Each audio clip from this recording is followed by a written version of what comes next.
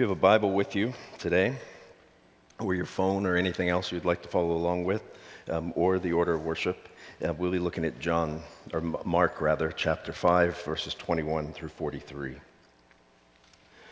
So I say to you, hear the word of God. When Jesus had crossed again in the boat to the other side, a great crowd gathered about him, and he was beside the sea. Then came one of the rulers of the synagogue, Jairus by name, and seeing him, he fell at his feet and implored him earnestly, saying, "My little daughter is at the point of death. Come lay your hands on her, so that she may be made well and live." And he went with him. And a great crowd followed him and thronged about him. And there was a woman who had a discharge of blood for 12 years, and who had suffered under many physicians, and spent all that she had, and was no better, but rather grew worse. She had heard the reports about Jesus, and came up behind him in the crowd and touched his garment. For she said, "If I touch his garments, I will be made well." And immediately the flow of blood dried up, and she felt in her body that she was healed of her disease. And Jesus, perceiving in himself the power had gone out from him, immediately turned about in the crowd and said, "Who touched my garments?" And the disciples said to him, "You see the crowd pressing around you, and yet you say, 'Who touched me?'" And yet he looked around to see who had done it. But the woman, knowing what had happened to her, came in fear and trembling and fell down before him and told him the whole truth. And he said to her, "Daughter, your faith has made you well. Go in peace and be healed of your disease." And while he was still speaking, there came from the ruler's house some who said, "Your daughter is dead. Why trouble the teacher any further?" But overhearing what they said, Jesus said to the ruler of the synagogue, "Do not fear, only believe." And he allowed no one to follow him except Peter and James and John, the brother of James. And they came to the house of the ruler of the synagogue, and Jesus saw the commotion, people weeping and wailing loudly. And when he entered, he said to them, "Why are you making a commotion and weeping? The child is not dead, but sleeping." And they laughed at him. But he put them all outside, and took the child's father and mother and those who were with him, and went in where the child was. Taking her by the hand, he said to her, "Talitha cumi," which means, "Little girl, I say to you, arise." And immediately the girl got up and began walking, for she was 12 years of age, and they were immediately overcome with amazement. And he strictly charged them that no one should know this, and he told them to give her something to eat. This is the word of the Lord. Thanks be to God. Let us pray. Father, I pray this morning that you would come and open the eyes of the blind and the ears of the deaf. I pray especially for those who have come here this morning and they are feeling hopeless, those who have come here and they are feeling some sense of despair. I pray, Jesus, that you would minister to them especially. I pray that you be in my head and in my thinking and in my heart and in my understanding and in my mouth and in my speaking. In Jesus' name we pray all of these things. Amen and amen. Well, I'm going to start with a question, as I often do, and the question I want to start with this morning is just this, have you ever felt desperate? Or have you ever experienced despair? Or what is it that causes you to experience despair? Now, if you told me you've never been desperate or you never experienced despair, I would call you a liar. All of us experience it, right? Some of us more than others.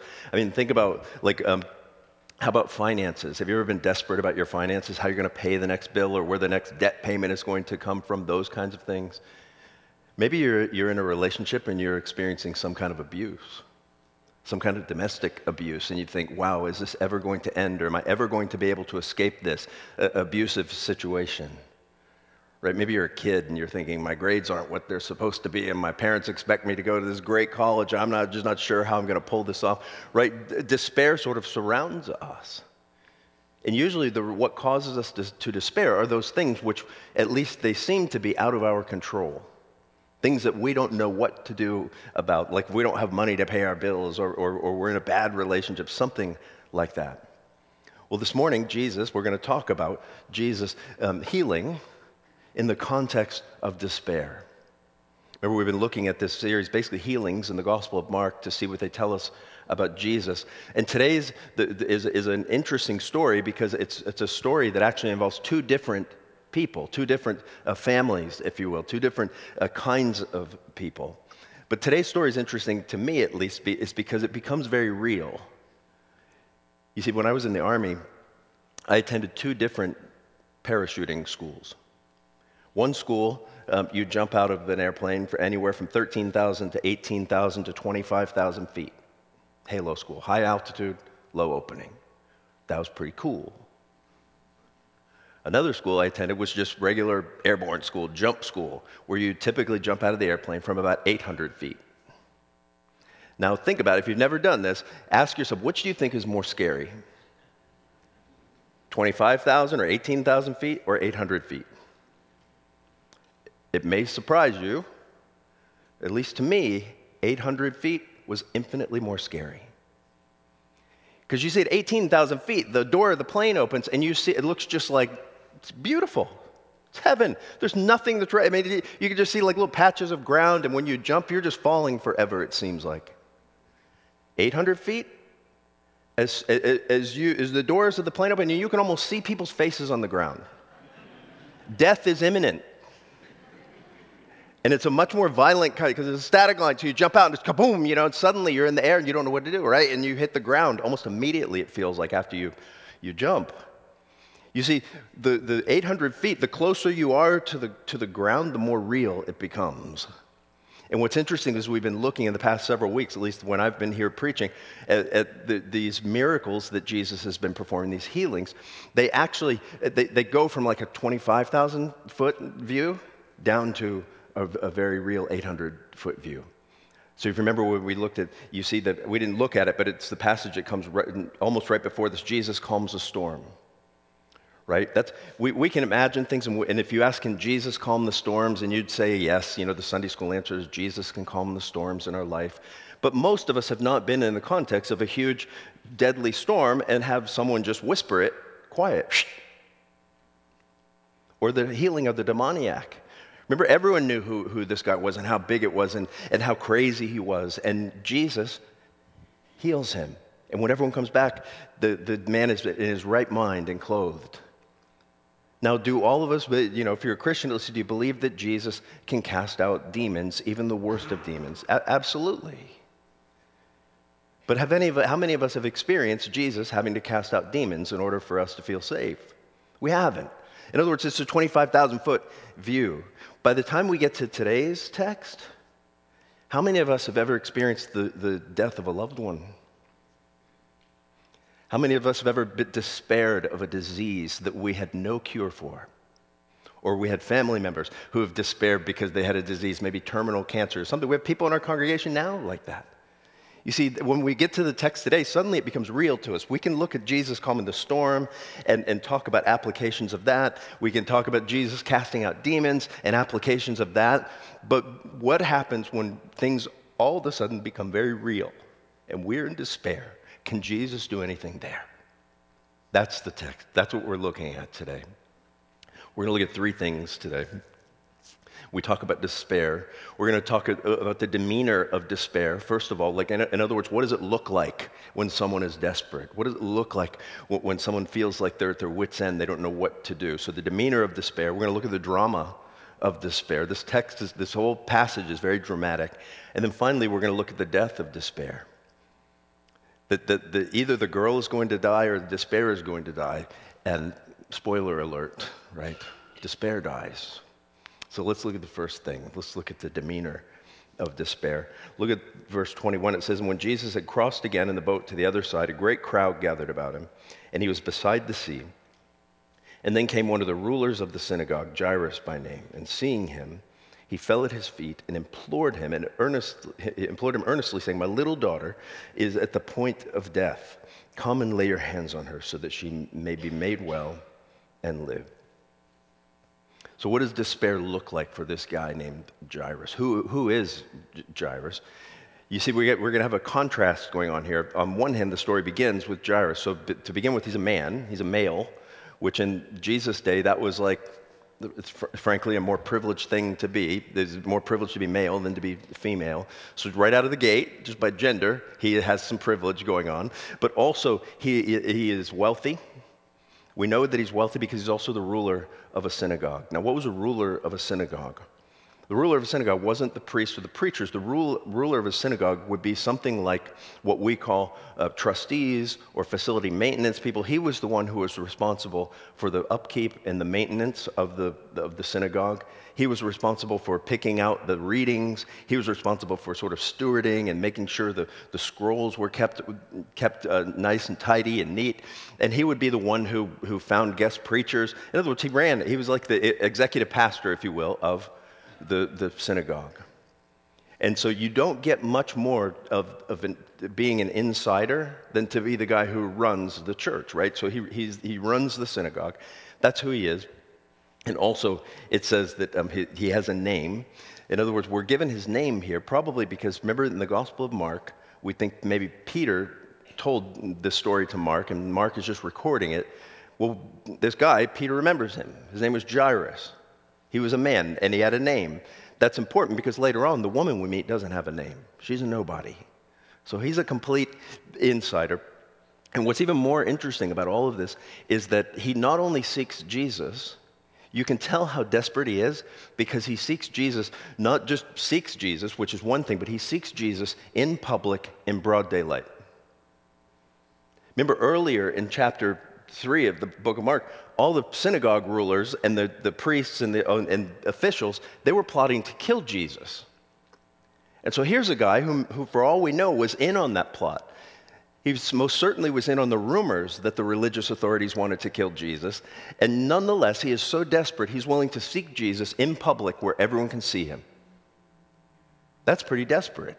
Because by seeking Jesus in public where everyone can see him, he is putting his whole livelihood on the line. He's putting his role as the ruler of the synagogue on the line. He's putting his pride on the line. Everything that he has is going on the line in order to help save his little daughter. He is desperate. You ever felt that way? So here we have Jairus, who has everything in the world that a man could want in the ancient Near East, except the one thing that he can't control, and that's whether his little daughter lives or dies. And in the context of his little daughter living or dying, his demeanor is utter humility. He is willing to fall at the feet of Jesus in public. He doesn't care what anyone else thinks. So that's Jairus on one hand. So his demeanor is humility, and his demeanor is swallowing his pride to seek healing from Jesus, who may or may not, as far as Jairus knows, be able to heal him. So it's a last-ditch effort on his part. So compare him with the woman. Notice verse 25. It says, and there was a woman who had a discharge of blood for 12 years. By the way, later in the church, in church tradition, her name is Bernice, we find out. So I'm not going to call her Bernice now, but a little later I probably will. It says, and there was a woman, no name, and she had a discharge of blood for 12 years, and who had suffered much under many physicians, and had spent all that she had, and was no better, but rather grew worse. So what do we know about this woman? See, if Jairus was completely on the inside and connected, she was completely on the outside and disconnected. She had this, it says, a discharge of blood for 12 years. Now, what would have caused that? There are a number of things that could have caused it. But most likely, it was something. When I went to Ethiopia several years ago, one of the great, I met a female doctor who started this thing called a fistula clinic. And especially in places where the conditions aren't as sanitary, oftentimes a woman, when she was giving birth and the baby won't come out, the tissue will die, frankly. The woman's tissue will die, and basically she'll be ruined from the waist down, and she'll be constantly bleeding for the rest of her life. Well, this doctor in Ethiopia figured out a way to fix this, and the reason that was so important to fix it is in that culture and in the Hebrew culture, if a woman was bleeding, she was unclean. You see, the Torah says that if a woman is menstruating, if she has her period, that she's unclean for 7 days. Now imagine if you had it for 12 years long. No one could touch you. You couldn't touch anyone. You couldn't go in public. You couldn't do anything. You couldn't go to the synagogue. Nothing. She's completely disconnected because of this ailment that she has. And we know that she's desperate because she is trying everything, excuse me, to fix it. Notice verse 26.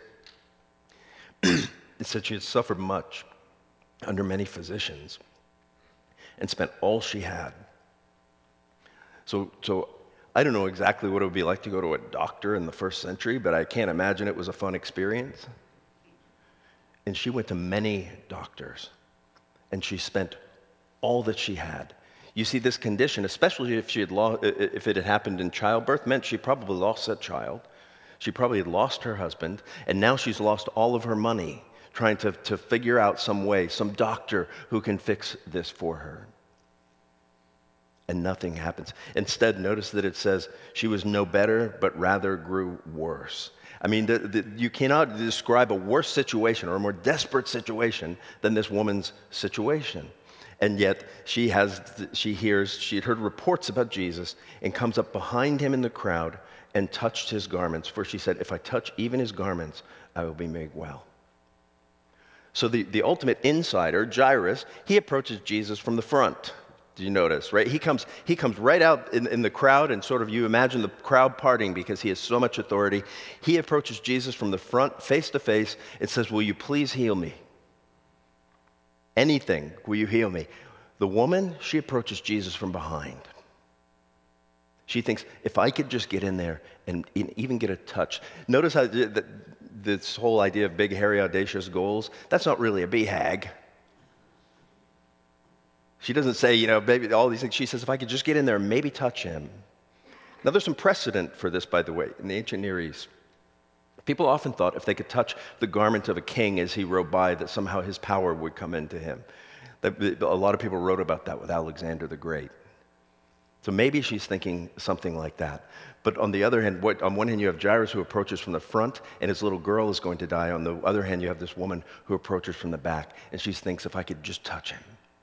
If I could just touch him. So she is so desperate, she's actually willing to go into the crowd where she shouldn't be, right? Because no one else is supposed to touch her. She's unclean. She's willing to touch this rabbi and make him unclean in order to maybe be healed. She's desperate as well. So while Jairus and the woman couldn't be further apart socioeconomically and religiously and as far as their connection, what they have in common is their despair. What they have in common is their despair, and what they also have in common is the hope that maybe, perhaps, Jesus can do something about it. That maybe Jesus is the one who can help me with it. Have you ever felt that? Some of you are here, maybe you're not Christians, and the reason you're here is you're asking that question. Can Jesus help me with this? I'm not sure. Well, you got to look at the next part of the text to get the answer, the drama of despair. Notice the next thing, what it says in verse 24. After Jairus has come and said, my little daughter is at the point of death. Come and lay your hands on her so that she may be made well and live. Before I read that, I was telling someone this morning what I thought here. I thought, what would I do in that situation if I was Jesus? So here's a guy who has maybe been plotting to kill you. They certainly don't welcome you. They certainly aren't treating you well, and they're certainly not treating you like the Son of God who has come to save the world from all their sins. They're looking to betray you and murder you, and now he comes up to you and says, Jesus, will you please heal my daughter? If it was me, I'd be like, you're kidding, right? You who are plotting to kill me, now you come to me and you're wanting a favor? Let's talk about that. Fortunately, Jesus isn't like me.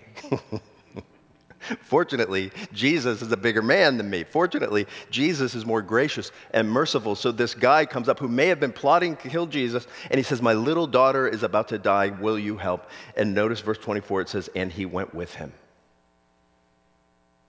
He didn't even ask a question. Jesus goes with him. Now, there's something that I want to point out here. I've met people in the course of my life who oftentimes they're not Christians and they have something bad happen to them in their life. And I say, would you like me to pray for you? Or have you thought about taking this to Jesus? And they say that if I took it to him now, after I'm already sick, I would just be a hypocrite. You ever known anyone like that? Who they're almost too proud to go after, even though they know maybe he can fix it? But I'm not going to go now because I didn't go when I was well, and if I didn't go when I was well, then Jesus is going to just think I'm a hypocrite, and he's not going to help me anyway. Nothing could be further from the truth. Don't let your pride keep you from Jesus. Humble yourself. Jairus did. And you have to imagine he was pleasantly surprised that Jesus didn't even ask a question, that Jesus just went with him. You know, Charles Spurgeon was fond of saying, there's no one ever who calls upon Jesus that he doesn't answer. So don't let your pride, don't let the fact that you haven't called on him before, or the fact that you're only now waiting till you're desperate to call on him and see what happens. So Jesus goes with him. Also, notice what happens with the woman. When the woman thinks, if I just touch his garments, I'll be made well. In 29, she touches him, and verse 29 says, and immediately the flow of blood dried up, and she felt in her body that she was healed of her disease. In verse 30, and Jesus, perceiving in himself that power had gone out from him, immediately turned around in the crowd and said, who touched my garments? And the disciples said to him, you're kidding, right? You see the crowd pressing you, and yet you say, who touched me? And he looked around to see who had done it. In verse 30, that when it says he looked around to see who had done it, in verse 32, that means he was looking intently. In other words, he wasn't going to stop until he had found that person. Again, if it was me, and I had a busy day, and the crowd was clamoring around me, and I could fix a problem by just letting someone touch my robe and I keep walking, I would have probably done that. But Jesus feels that the power has gone out from him. And immediately he turns around because he doesn't want to just heal the woman, he wants to know the woman. He doesn't want to just fix her problem, but he actually wants to bless her. You see, that's the thing. If you're going to go to Jesus for healing, if you're going to go to Jesus because you're desperate, expect that he wants to know you. And notice it's what it says there. It says that he looked around to see who had done it, but the woman, knowing what had happened to her, came in fear and trembling and fell down before him and told him the whole truth. Now that had to be pretty tough for her because she was unclean. And by touching Jesus, she had made him unclean. And you can imagine Jesus, or you can imagine the average rabbi turning around and going, what were you thinking? Or maybe what were you not thinking? Do you not care that you've made me unclean? Do you not care what you've done to me? Instead, what does Jesus say to her? He turns to her and he says, daughter, your faith has made you well. Go in peace and be healed of your disease. He basically is saying, daughter, and that's a term of endearment, daughter, you actually did the right thing. You came to the right place. You came to the one who wants to heal you. Your faith has made you well. And it's important to point out that her faith was in Jesus. It wasn't just faith in faith itself or faith in herself. Faith always has an object. So faith doesn't make you well in and of itself, but faith in Jesus just might. Faith in yourself can't forgive your sins. Faith in Jesus will. Faith in yourself forgiving yourself won't remove your guilt. Letting Jesus forgive you will. So this drama of despair that we see here only gets thicker because can you imagine what Jairus is thinking right now?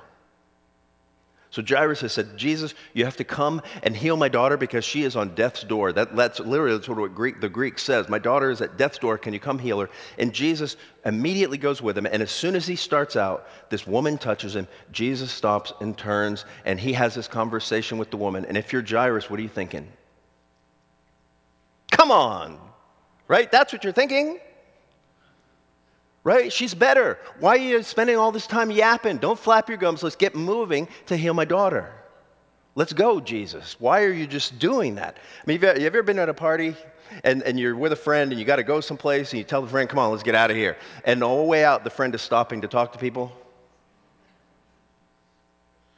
That's frustrating.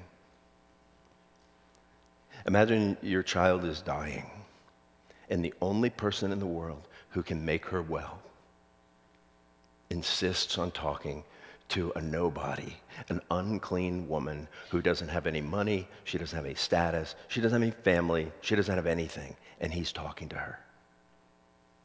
Now here's what's interesting. Here's what we forget about all this stuff, is that in order for Jairus to experience the death of his despair, he had to see that woman be healed. In other words, the stop that Jesus was making was just as much for the sake of Jairus as it was for the woman. You see, he heals the woman, and then right after he heals the woman, it says, while he was still speaking, there came from the ruler's house some who said, "Your daughter is dead. Why trouble the teacher any further?" 36, but overhearing, if you notice, if you're looking at an ESV Bible, it has a footnote there, overhearing. It says the word ignoring might be there. So, but ignoring what they said, Jesus said to the ruler of the synagogue, "Do not fear, only believe." Now, Jairus has just seen Jesus heal this woman who has been sick as long as his daughter has been alive. And in the context of that, Jesus says, don't fear, but believe. And the point, I think, is this: whatever you've seen Jesus done for someone else, he's able to do for you. That's not a promise that he's going to do it for you, for sure. But if anything that God has done for one person, he is able to do for you. If God has healed some other person from a disease, have faith. He might be able to do that for you. Or he can do it for you, and he might be willing to do it for you.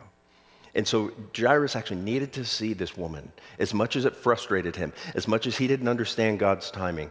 But there's also a lesson in that for us. Right? We make all these plans, and we have all these things that we want to do with our life. But the problem is, and Tim Keller always says this, the problem with the fact that we have plans is that God has plans too. And his plans always trump ours, and his plans are always actually for our best.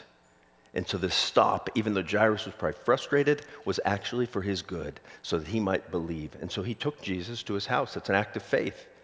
He didn't say, "Nah, never mind, she's dead."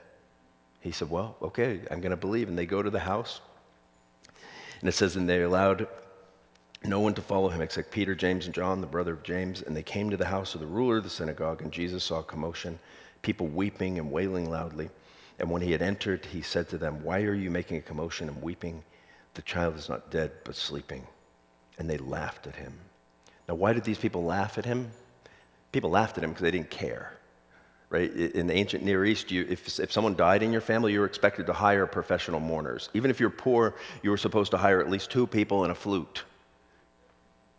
Jairus was wealthy, and so he probably hired a whole bunch of them. Right? There's a van outside, Mourners, LLC, outside of the house. And their job was to weep and wail and make it just seem like this is the worst thing that ever happened. And Jesus says, "Why all the commotion? The girl's only asleep." And they immediately start laughing, which tells you their mourning and weeping, wailing was sort of worthless. They didn't mean it.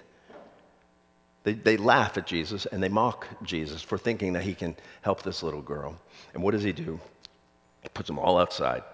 Took the child's father and mother, those who were with him, went in where the child was, taking her by the hand, said to her, "Talitha cumi," which means, "Little girl, I say to you, arise." And immediately the girl got up and began walking, for she was 12 years of age, and they were immediately overcome with amazement. You think? He says, "Little girl, arise," and she arises. Jesus has killed the despair of Jairus. The despair that he had has turned to amazement. It has turned into incredulity. It has turned to, I imagine, tears of joy that his little girl is brought back. Jesus has killed the despair of Jairus by raising his daughter. The way Jesus deals with our desperation, our greatest desperation, what are we going to do if we have to face God? Jesus actually becomes desperate so that you and I can become hopeful. You see that Jesus, he doesn't just sit from afar. He goes with Jairus. He looks for the woman. The way Jesus heals us of our diseases. Especially, how does Jesus deal with our desperation? Well, if you look at the cross, what you see is Jesus becoming desperate so that we can become hopeful. Jesus becomes desperate. Do you remember what he says at the cross, among other things? He says, my God, why have you forsaken me?" Remember in the garden, he said, "Father, if there's any other way," and it says he sweat blood in the garden. That's pretty desperate. Well, Jesus became desperate so that you and I might become hopeful. Jesus died on the cross so that you and I might live. Jesus became sin so that you and I might become the righteousness of God in him. The way that Jesus kills our desperation is he takes it onto himself. and he heals it that way. Now, am I here to tell you that if you have some desperate situation, you trust Jesus, you won't be desperate anymore? It's not as easy as that. But you have to start someplace. And are you trusting the one who has taken desperation upon himself so that you could be hopeful?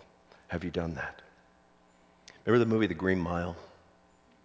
Like I saw that years ago. I remember at some point it's revealed that John Coffey, he heals people. And they don't know how he does it. And then at some point he takes off his shirt and he's an enormous guy and he's covered with scars. It's because the way he heals people is he takes their diseases onto himself. And that's exactly what Jesus does with us. You see, Jesus doesn't necessarily take our cancer. Jesus doesn't necessarily take our flu. But the greatest disease, the things that ruin our lives, Jesus has taken upon himself. And the question is will we have faith that he has done that? Will we trust that he has done that? If you're not a Christian today, are you willing to come to Jesus with your despair? Think about that. Let me pray for us. Father, I pray that as we consider this story of Jairus and his daughter being healed and of Bernice and her issue of blood being healed, I pray that we would also believe that the desperation in our life, you would take ours as well.